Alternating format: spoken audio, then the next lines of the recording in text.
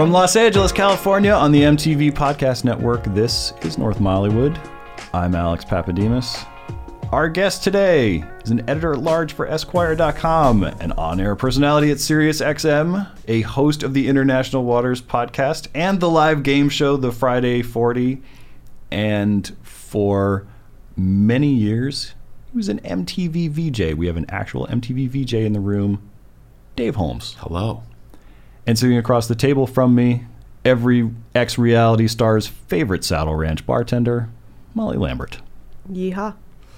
Dave is the author of a new memoir called Party of One, and we're going to talk to him all about it and about MTV and Jesse Camp and all of those things. But first, Molly has a few things to tell us about Disneyland. I spent a lot of time actually after somebody wrote an article about the Disney Wedding Industrial Complex, about how they do all these weddings there and you can buy it and it's super expensive. And then I totally went to the Disney Weddings website and spent like an hour planning my Disney wedding, which is not something, none of those things are anything I've ever done. But I was just like, well, I got to see what all the options are for people. And, you know, just it lets you spend like just thousands of imaginary dollars, which is fun to do. To be like, yeah, sure. We want Mickey there. $500,000 for Mickey. Throw it in. Can you get a lesser Disney character for less money at your wedding? Possibly. It probably costs more to get a specialty character. So what's new? What's new? Well, I was going to say, first of all, the Disney weddings are kind of a sham because you can only get married in the park before it opens and after it closes. So you have to get married. You have to get married at 7 in the morning? Yeah. 7 in the morning or like 1 a.m. Sure. If you want to get married in front of the Disney castle. And all the other Disney weddings are just in like hotel ballrooms, like any boring wedding. But it's just at Disney. Yeah. And you can ride a tram. Yeah, it's just like, oh, you're at, the Grand Californian Hotel or whatever, and then you get to go to Disneyland afterwards. So you can't choose like which land you want to get married in? No, and I was looking obviously through every option on the Disney Wedding website because it's fun to do that. And you can get, like, there are some rides that you can do it, and you can do it, like, at the Small World Pavilion or in Tower of Terror. Wait, you can get married in Tower of Terror? In the lobby of Tower of Terror, and there are people that are Tower of Terror super enthusiasts where that's their dream. Which brings me to my first point about what's happening at Disneyland, which is that they are getting rid of Tower of Terror, the Twilight Zone themed ride that I love, even though it took a very long time, somewhere around maybe 15 years for me to get the courage to go on it. Talk me through it. It is a Twilight Zone ride. It's sort of like a The Shining ride in that it takes place in a haunted hotel. You are brought, half of the ride is like a pre-show where they bring you a hologram. Rod Serling tells you what's about to happen, which is that you're about to go to the Twilight Zone. Yeah. I think it was part of just when they had all these MGM properties. That was like Hollywoodland. Disney MGM Studios was the thing. Yeah. It was before it was California Adventure. This is in California Adventure. And Yeah. it's very atmospheric and scary. You're in the lobby of a haunted hotel that has been, covered in cobwebs from the 30s. And there's like eerie music playing, 30s music. And then you go through the little pre-show with Rod Serling. And then they load you into a freight elevator in this terrifying like industrial steam zone. And the freight elevator is a fake freight elevator. Goes all the way up to the top, and then it drops you part of the way, and then it brings you back up, and then it drops you all the way. And at a certain point, the doors open to the elevator so you can see the whole park. Oh, wait, so you're looking out as if you could pitch forward and plunge out. You're of the in, Tower like, of you're Terror. super strapped in, but the door opens so that you can see, and it's really cool at night. Especially you can just see like a panorama of the park for 5 seconds before your stomach goes back into your brain when it drops again. How far of a drop are we talking? I don't know, it feels just long enough. Like if it were any longer you would die is how it feels, and then it's over. I was very scared to do it, and then after I did it, I was like, now I can do anything ever. That was amazing. I can conquer everything. Congratulations. Thanks. But the sad news is they are going to turn it into a Guardians of the Galaxy ride. Because they are trying to cash in on all the Marvel stuff, and so starting in September, they are going to close Twilight Zone Tower of Terror forever. and retheme it. I mean, I think they're not going to change anything about the ride except to change the characters and make it somehow Guardians of the Galaxy theme, which doesn't make any sense. Well, you're coming down from the galaxy. I guess. You're up in the galaxy, You take an elevator. You take the space elevator. It's flimsy. It's flimsy. I'm gonna say. I'm shaking my head. You can't see it because it's not a visual medium, but SMH at this whole plan. But then I because of this, I wanted to know if this rumor was true because I had heard it, and I was like, oh, I wonder when that's happening because, you know, I would like to maybe go on that ride one more time before it is no longer a Twilight Zone ride because that seemed like such a weird thing for it to be. And it just makes so much sense because it's like the Haunted Mansion of California Adventure. Yeah. It's like the spooky place for spooky people, which is a big part of Disney fandom. So, so then I went to Mice Chat, which is the Disneyland Insider board. I hate everything that we're talking about right now. I hate it so much. And what I found out is that they're making all these price cuts. Not price cuts, but they're trying to cut all these corners at Disneyland because the Disney company spent so much money on Disneyland Shanghai, which is opening. They have a Hong Kong park, and then they opened a park in Shanghai. It was one of those things where they were like, we're going to whip it out real fast and just, you know, have a park as fast as humanly possible. And they didn't go on schedule at all. Took way longer, cost way more money. So they spent all this money, and in order to make the quarterly reports appear as though they are not losing money, because they can't lose money because they're a corporation, they are going to like close Disneyland an hour earlier all summer. And they laid off all these people on the 61st anniversary of Disneyland. They like laid off a lot of the staff, I guess, in order to just have like less people working, closing it an hour earlier, having some of the rides closed and some of the restaurants are closed. And it's all just this weird like corner cutting to try and offset the cost of Disneyland Shanghai. Which is a bummer because it's great at night. That's the best part. That's like the time after the fireworks is kind of the best time to be there. I feel like because it's like closing the kids it at 11 rather than midnight is a terrible idea. Kids get tired. Kids go home, and it's you, and it's sort of it's eerie sometimes. Like the last time I went at night, there was a fog had descended over Disneyland, and it was definitely like it just is a different experience than when you're walking around sort of like on fire because the sun is beating down. Oh yeah, on Disneyland you at night is the best. So then I also watched a 90-minute video on YouTube of somebody walking around the park in Shanghai because I had to know what it's like. And you're probably not going to make it to Shanghai. Well, you never know. You never know. But, you know, usually they do this thing where they open a new park and it's got new rides that they don't have anywhere else, or it's got a bigger, better version of the old rides to lure Disney park enthusiasts to come to Shanghai or to wherever the newest park is to see whatever the special things are that are just in that park. So the cool thing about Disneyland Shanghai is they have a Tron ride that is amazing looking. It is basically Space Mountain, but Tron themed. And it's like you're on a light cycle. It's partially inside and partially outside. It's great. It looks awesome.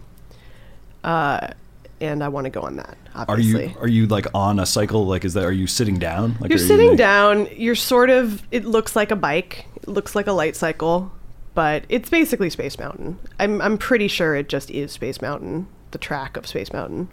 Repurposed. I was always convinced that the roller coaster at the Santa Cruz Boardwalk was just an outdoor Space Mountain. Like I couldn't prove it, but that the loops were similar, the patterns were similar. I feel like there's only so many kinds they make. For somebody who doesn't like roller coasters, you seem to. He knows a lot. Oh, I've come by that feeling like through like research. Like I definitely tested whether I like them or not. It's like I don't know. I don't like that feeling like you're gonna die. Yeah. And that's what it is. It's like it's the feeling that my body can't possibly do what it's doing right now. That's for the whole too much longer. thing. Right. That's what people are chasing. That's feeling. That's the high. The almost dying and then not is what you want. So they also have a new Pirates of the Caribbean in Shanghai, which I was very excited to watch because I love Pirates of the Caribbean, the ride. And then it was very disappointing because it's all CGI video screens, which I don't know if that is to cut costs or because that's just where the technology is, that they're like, it's cooler to project a bunch of video than to have animatronics. But I suspect it's because the animatronics cost a lot more than the video. And so I was just totally bored watching the video, even though it has like a giant octopus coming at you. All I could think about was how much cooler it would be if the octopus was made of like latex and you could feel it hovering over you instead of just a video projection. Could hear its robot arms. Is Johnny Depp in the video? Yeah, of course. Of course he is. Original content? No, it is there. I mean, there's one kind of cool part, which is that there's an animatronic of Bill Nye, I think, is who plays the octopus villain. Yeah, plays he's the squid Cthulhu man. face man. He plays like a cuttlefish man. Yeah. And so there's a part where he's like Captain Nemo, I guess. Is that who plays the organ underwater? Yes. In 20,000 Leagues Under the Sea? Yes, on So the there's boat. that. There's him like, you know, an animatronic of a scary octopus face man turning around and playing an organ. And that's pretty cool. But then the rest of it is just video projections with like a little bit of real stuff. I can't deal with the CGI-ification of... It's one thing, movies I understand, I guess, because it's cheaper or something. I can't deal with the actual... I want the live experience to be like, you know... And this is me as someone who rides It's a Small World all the time, but like that is like a physical... Those are physical puppets that you can see in life, and there is something about them that is going to vanish when it's just the CGI thing. Yeah, because CGI can't haunt you at night like the It's a Small World dolls can. Only with the uncanny valley feeling. It's a different kind of unsettling, I feel like. Sure. You need light to be hitting something, actually. It needs to exist in your physical world. See, but they're going to just make the fake light so good it'll hit the fake video. No, I mean, this is why I'm not excited about Harry Potter World either, is because it has like 3 rides and they are all video projection rides. When what I want is to be in a giant warehouse that has a fake dust smell pumped in and like a million fake prop books. And just could be so much better. I want that for you. We'll be right back with Dave Holmes. Was that a flushing toilet? That was a flushing toilet. Yeah. Molly just hit the post, which is the flushing toilet. I think it's kind of fun to keep it. Luxurious. I don't mind. Luxurious accommodations here at Paramount.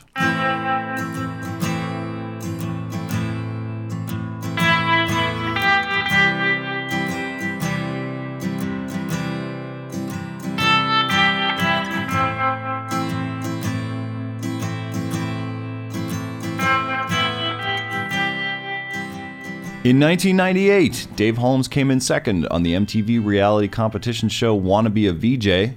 MTV hired him anyway, and for 3 years he was a fixture on this network, hosting Total Request Live as well as 120 Minutes and Say What Karaoke, and a show where guys tried to extinguish fires by shooting water out of their butts.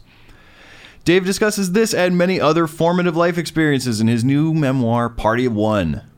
Dave, this is not a tell-all book about MTV exactly, but you do confirm one thing about Total Request Live, TRL, that I've always suspected, which is that the process by which videos made it to TRL was not always entirely organic. Yeah, exactly. I mean, I think, they had relationships with labels, and, you want access to their big acts and whatever. So, like, labels do what they can. It's not like payola necessarily, but I think it's like, if you want to continue talking to, Mark McGrath, then you might want to also play this new video from Live. Yes. Which, why on earth would any child vote to see a live video? And it's a late Live. Real. We're talking, We're talking, 99 Live.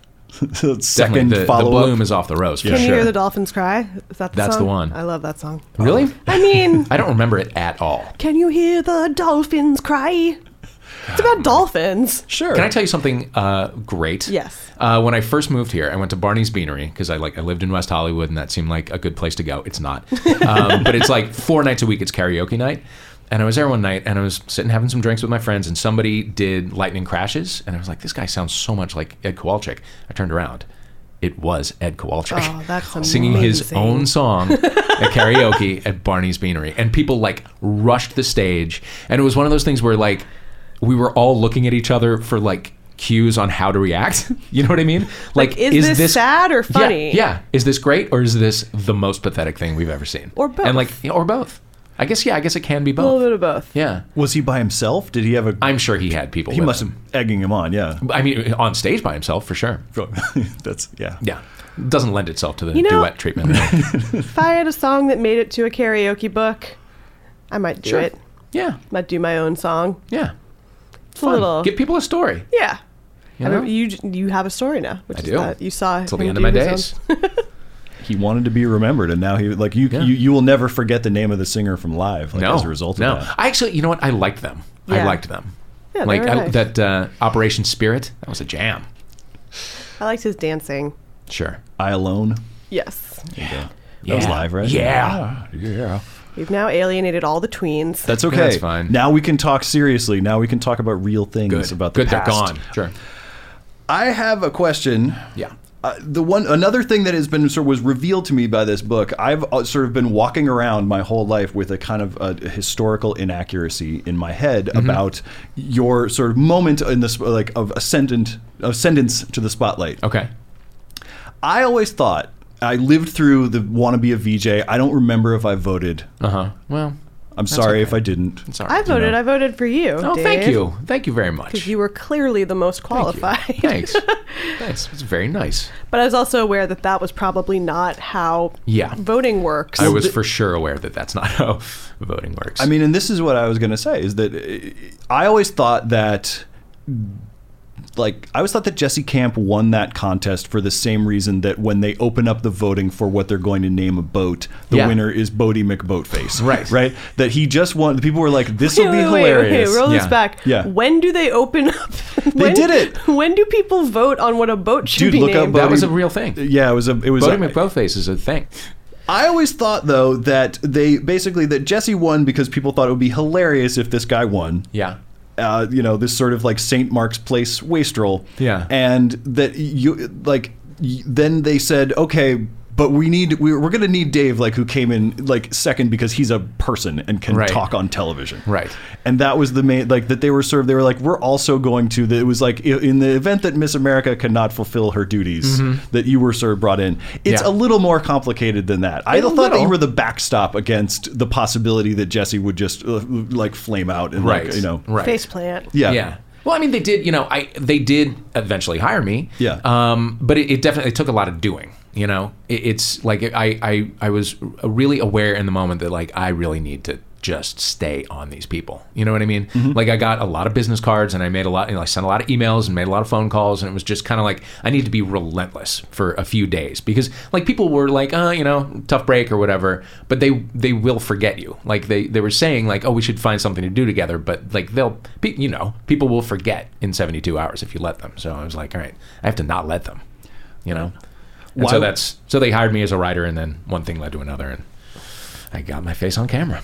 Why was that important? Like, was there a feeling when you were doing the things that you had to do to audition and the contest parts of the contest that, like, this is it for me, this is where I should be? Oh, absolutely. Yeah. I mean, it was like, for sure, the Willy Wonka candy factory, like, as soon as you've seen the studios. It's like, once you get in, it's hard to be cynical about it. It's like, this is fucking great. This is, you know what I mean? Like, this is where I want to be every day.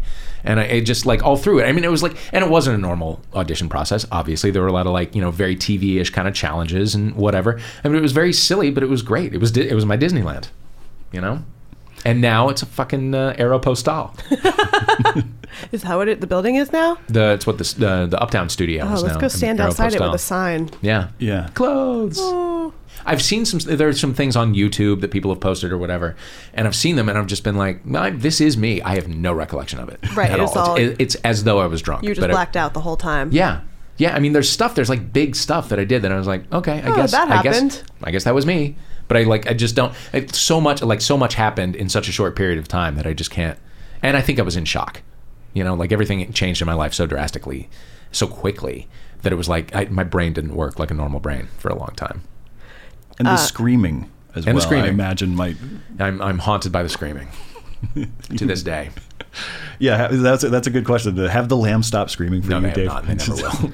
They never will. Just wake up hearing it. It's fascinating to talk to you about this because there was a moment when VJ was absolutely a job that everyone understood. Yeah. And I wonder if that is the case today. I feel like you presided over the last moment of mass culture. Like, basically. Yeah, we and now have it's all YouTube gone. stars. Yeah, I guess that's it. That's what it is. Yeah. And everyone's on kind of an equal playing field, really. Yeah, but I hate the YouTube star farm team because I feel like I have a very strong feeling that, like, when YouTube first came out in 2005, which seems like so late for it to exist, because we all were like, wouldn't that be great if you could? I mean, the first thing I did when I got AOL was like go to MTV's website, like, I want to watch music videos. Right. And then they took 5 hours to load and didn't play. And I posted fuzzy size window. Yeah, but when YouTube came out, I was like, this is what I want. I just want to watch music videos all day. Yeah. You know, and be able to curate them myself and make those choices.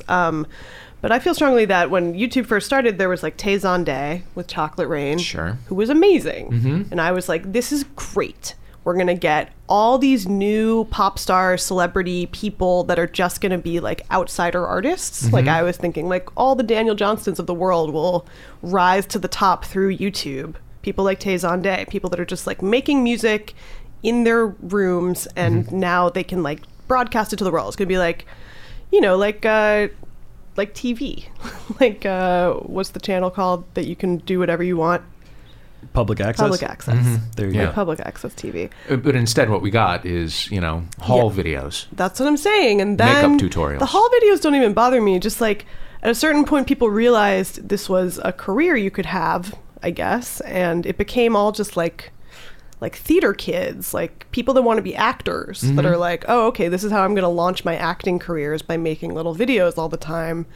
And they're too pretty and they're too regular, and it's not fun anymore to me. And they're always trying. I feel like everyone that I've seen, it's like they're always trying to say something important, and then they do the thing of like, you know, like you can't. Again, this is a podcast, so you can't see what I just did, but they do the thing where it's like they put their finger up and they pretend to cry. Yeah. A little bit. Well, I think they get kickbacks too for if they make a video. It's like YouTube gives them all these bonuses of like, if you make a video about, you know, such and such day, you get an extra $1. So you have to make a video commenting on this thing today. Right. If you make a Cecil the Lion opinion video, we'll promote your video to the top of whatever. Yeah. But it's not the same. It's not the same. It's not the same. Well, I mean, it's much more democratic, really, but it's theoretically. I also don't but like then it seems like the people that get to the top are all the same exact type of person, right? Which is like a boring white dude the from dullest the suburbs. gay guy you know. Yeah, just like boring blonde guys. Yeah, I hate it. Yeah. We've definitely lost the tweens now, by the way. We've definitely lost the tweens. The tweens were never. I lost the tweens on my way over when I was like, what is this amazing set of songs I'm listening to? And realized it was Richard Blade's Flashback Lunch. Oh, yeah. Which is still on Jack FM now. Oh, is it really? Yeah. So I drove over here listening to Radio Free Europe, so I was already... That's great. Already behind. Well, I've noticed a lot, actually, recently of 2000s nostalgia, which is weird for me because I still feel like the last 16 years didn't really happen. But just on the internet, I've seen a lot of like people ranking TRL videos, like, you know, most underrated early 2000s R&B videos from TRL. Somebody went year by year, just going through like, here are all the good pop songs from this year that you might have forgotten about. Because there was so much pop at that time. Yeah. And there's the My 2K tour. What's you know about that? this? No. It's O-Town. It's 98 Degrees. It's Ryan Cabrera. It's called Dream. My 2K? My 2K. Yep. I went to the launch party. See, locked eyes with a Jeff Timmons. Oh my God. And immediately just felt weird and creepy because like he's for sure the hottest one. Is he the one from 98 Degrees? He's the one from 98 Degrees. He's the hot one who's not a Lachey. Right, because Lachey has a brother. Yeah. I know all this stuff. Of course you do. How could you not? I mean, I would watch TRL every day. I was that person. Sure. I would come home and watch it after school. I would have if I wasn't involved, and I was way the hell out of the demographic. Yeah. Way out. But it was such, you know, I think I remember seeing the first episode and being like, what is this? Mm-hmm. They started at the beach house, I think. Yeah, they did. Well, it was called Total Request for a while, which was like a play on Total Recall, which is weird. And then they married it with MTV Live, which was like on hiatus for the summer because we were all in the beach house. And then they just like brought it together and made it Total Request Live. What was the beach house like? It was really fun. I mean, it was, that was my first experience being like, after the contest, being on the air. The first one was Seaside Heights. And then we took over an island in the Bahamas for the summer of 99. They had an event where it was as though we took a boat to Paradise Island, but then Fred Durst blew it up. And that was the whole thing. So we were stranded for the whole summer, which was unbelievably fun. There were like 50 of us. We were all, Was like one young. of them Fred Durst? No, Fred Durst. He wasn't really there. He came and went. No, he actually was there, but then he got on. Was it like a weird summer camp though, where you were just? It totally was. Yeah, we lived in a Club Med for a summer. Yeah, no wonder you can't remember any of this. Yeah, right. So weird and amazing. Yeah. It was that was a great fucking summer. That was a great summer. But it was like it was the kind of thing where it was like we were there for 3.5 months, and at the end it was like, all right, it is time for us not to live in the Bahamas. Like summer is students. over. Yeah, we got to go back to school, which means Times Square. Which means New York Times Square. What was the beach house like? It was just like a functioning set. I really did believe that like it was a house that we were all going to live in. Yeah, it wasn't. No, they had us in a a facade. in a motel. Yeah, I mean it was a real house, but just a ton of, every room was like outfitted for, TV or production offices or whatever. It's pretty grubby on the inside. But that was my first experience of like working at MTV. Was like I showed up at the beach house and there were, just like oiled up people, dancing and, raising the roof and whatever. And Funkmaster Flex was playing. And it was like, this is how I live. This is my life now. It's just what I thought it would be like. Exactly. And it was just, it was just different. It was less clothed people than the same people who would like come to Times Square, but just in board shorts. Yeah. What did you do like when your time at MTV came to an end? Were you just like, what do I do now? Yeah. I did the thing I thought was what I would do as a kid. Now I have to do something else. Yeah, I moved out here. Yeah. And I started just like I got, in the audition circuit and started doing, some kind of dumb, interstitial type TV shows and whatever, and made a living doing that for a while. But then it was like I got to a point where I was like, I don't like what I'm doing. I'm bored as hell. It's really tedious and I'm never using my brain. I'm just like reading a teleprompter and then waiting while they fix a light or whatever. And that kind of thing, unless you're just super in love with it, will drive you nuts. And I wasn't super in love with it. So I kind of started, I started writing more. Like this is dumb because I was in my 30s, but I started a blog. I started a Tumblr. Not dumb. I mean, I guess it's not dumb because it's now what I do. But but that sort of got me more and more attention, and then I started writing, and then then I got a book deal, and now I'm at Esquire. Cool. So that's kind of what I'm doing now. Great. Yeah, I'm really happy. Do you see other MTV castaways around Los Angeles? I do. I'm good friends with Damien Fahey. Cool. Who's now a writer for Family Guy. Oh, no way. Yeah, he's a funny dude. And that's it. I never see anybody else around. Do you ever see Jesse around? Because I never see Jesse around. I've seen Jesse around. Where? Oh, man. Where does he lurk? Not in a long time, but I used to see him at art openings. And really? He was totally looked like, at that time, it was like MySpace scene hair. He had moved from St. Mark's Place guy to being like Fallout Boy, hair plastered, kind of down. Mm-hmm. Like emo Hitler hair? Yeah. Oh, great. Still kind of tall and grangly and fallen over, but it seemed like he was maybe talking in a voice that sounded like maybe that was his real voice more. Oh, really? Yeah. Okay. I mean, he still sounded like Jesse Camp, but he seemed like maybe slightly more of an actual person than just a confluence of traits. Yeah. There's a great thing in the book where you talk about how this was before the time of Snapchat and everybody having a video camera on their phone and stuff, that everybody was constantly trying to catch him out of character. Oh, for sure. Yeah. Sell that tape. Yeah, absolutely. Because you knew that there was something else was under the surface there, but we what just if never there's got not? to it. He's just like the guy from Being There. He's just the gardener, Chauncey Gardner. He went home and put on a polo shirt or something and just mowed the lawn. Yeah. He's he was 18 when all that happened, which is much too young to get any kind of attention, especially that kind of attention and that polarizing of attention. It was weird. I wouldn't wish that on anyone. I really wouldn't. He was a viral star before that was a real thing. Yeah. I guess he's working at MTV now. Doesn't he do a Snapchat show? I believe it. He was he did do Snapchat for us at one point. I see some real worlders around. Okay. I see some of those too. Seems like they all just move out to LA. Isn't there an ex-Real World bar? There's a bar where they all kick it. I've seen a bunch of them at that karaoke spot in the fake Old West town. Okay. It just seems perfect. That seems right. Saw Theo. The Saddle Ranch. Yeah. Is like they all kind of all reality stars Go to the gravitate Saddle Ranch. Yeah. I had lunch recently with David from Real World Seattle. What? Yeah, and I was like, What does he do? He is like a bigwig at The Onion. What? Yeah, he's a big marketing guy. Oh, I had such a crush on David. Yeah, I did too. He was didn't he have like 2 different colored eyes? Maybe. Did. Yeah. He did. That accent. That is. Oh, yeah. Kind of a what was unpredictable he like? temper. Was he from Boston or? He was from Boston, yeah. But he lives out here now. He was Yeah. he was like a bigwig at the LA Times for a while, and now he's at the Onion.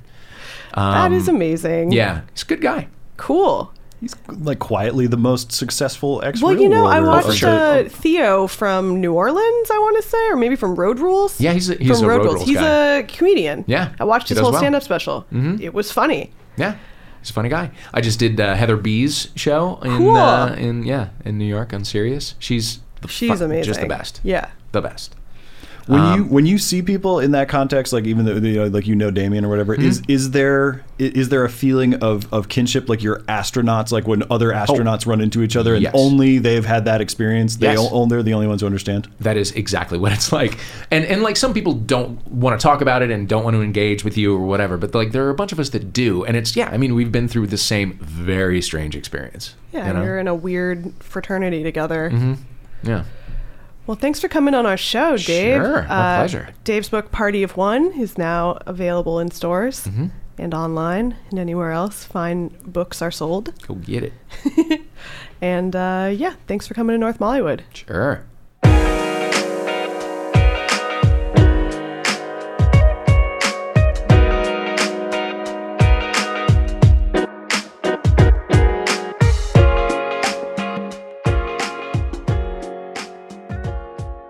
This episode of North Mollywood was produced by Michael Catano, Mukta Mohan, and Kasia Mihailovich for the MTV Podcast Network. Follow us on Twitter at MTV Podcasts and subscribe to this and other MTV podcasts on iTunes.